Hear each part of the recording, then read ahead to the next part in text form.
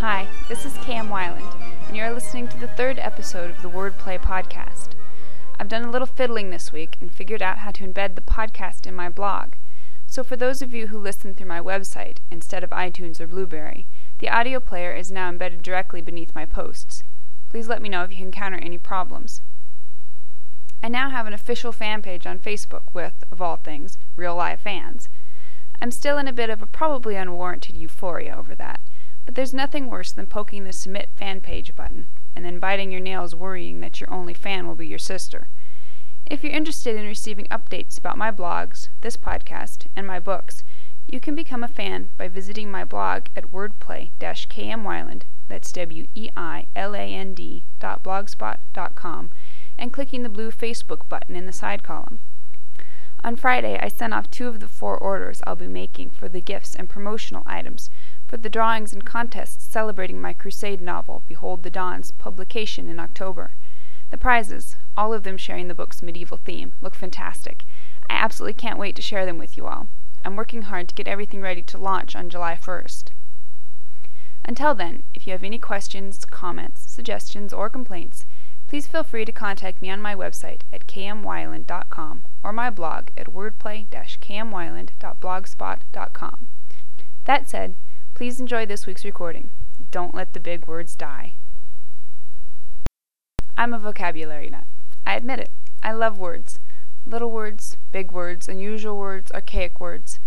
Ever since high school, it's been my practice to keep a piece of paper in front of the book I'm reading so I can mark down unfamiliar words and look them up the next day. Whenever I look up a word, I underline it. And these days, if you were to flip through my battered Random House dictionary of the English language, you'd be hard-pressed to find a page that didn't have 3 or 4 words underlined. Not surprisingly, this obsession overflows into my writing. I love being able to share a word that perfectly describes something. I'm ecstatic when a particular word absolutely nails what I'm trying to say. But what happens when an author's audience isn't as interested in their vocabulary as the author is in his? It's a sad fact that modern society is no longer as literate as it once was, and most authors don't seem to be doing a lot to raise the bar. Literary agent Noah Lukeman, author of the popular The First 5 Pages, A Writer's Guide to Staying Out of the Rejection Pile, shares the lamentation. Extended vocabulary, if properly used, is impressive. It is rare to come across unusual words in manuscripts these days. It is as if all of today's writers were working from a high school level vocabulary, and writers who do use unusual words more often than not misuse them. The arguments against using large and possibly unfamiliar words include the idea that an author must match his writing to his reader's level.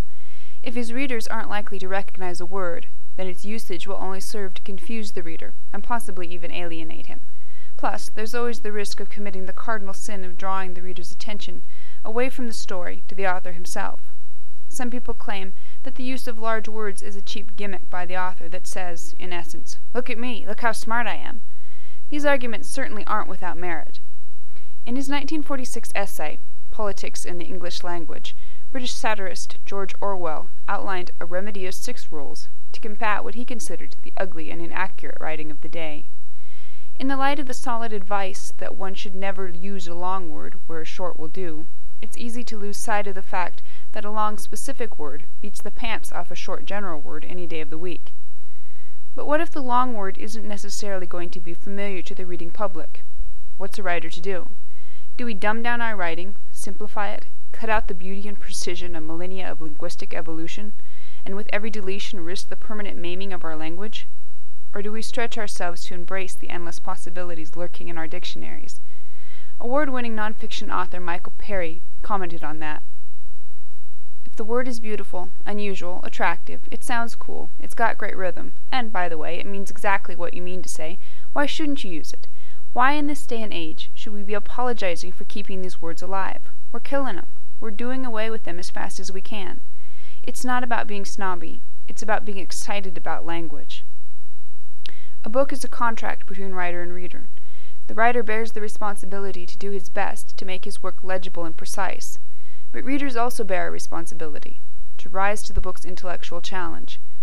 Although books are, all too often, relegated to mere entertainment, they are also an endless source of education, and as such, the reader should expect to be lifted above himself in some way. As writers, we should strive to lift the reader. But, like any good teacher, we must also make sense.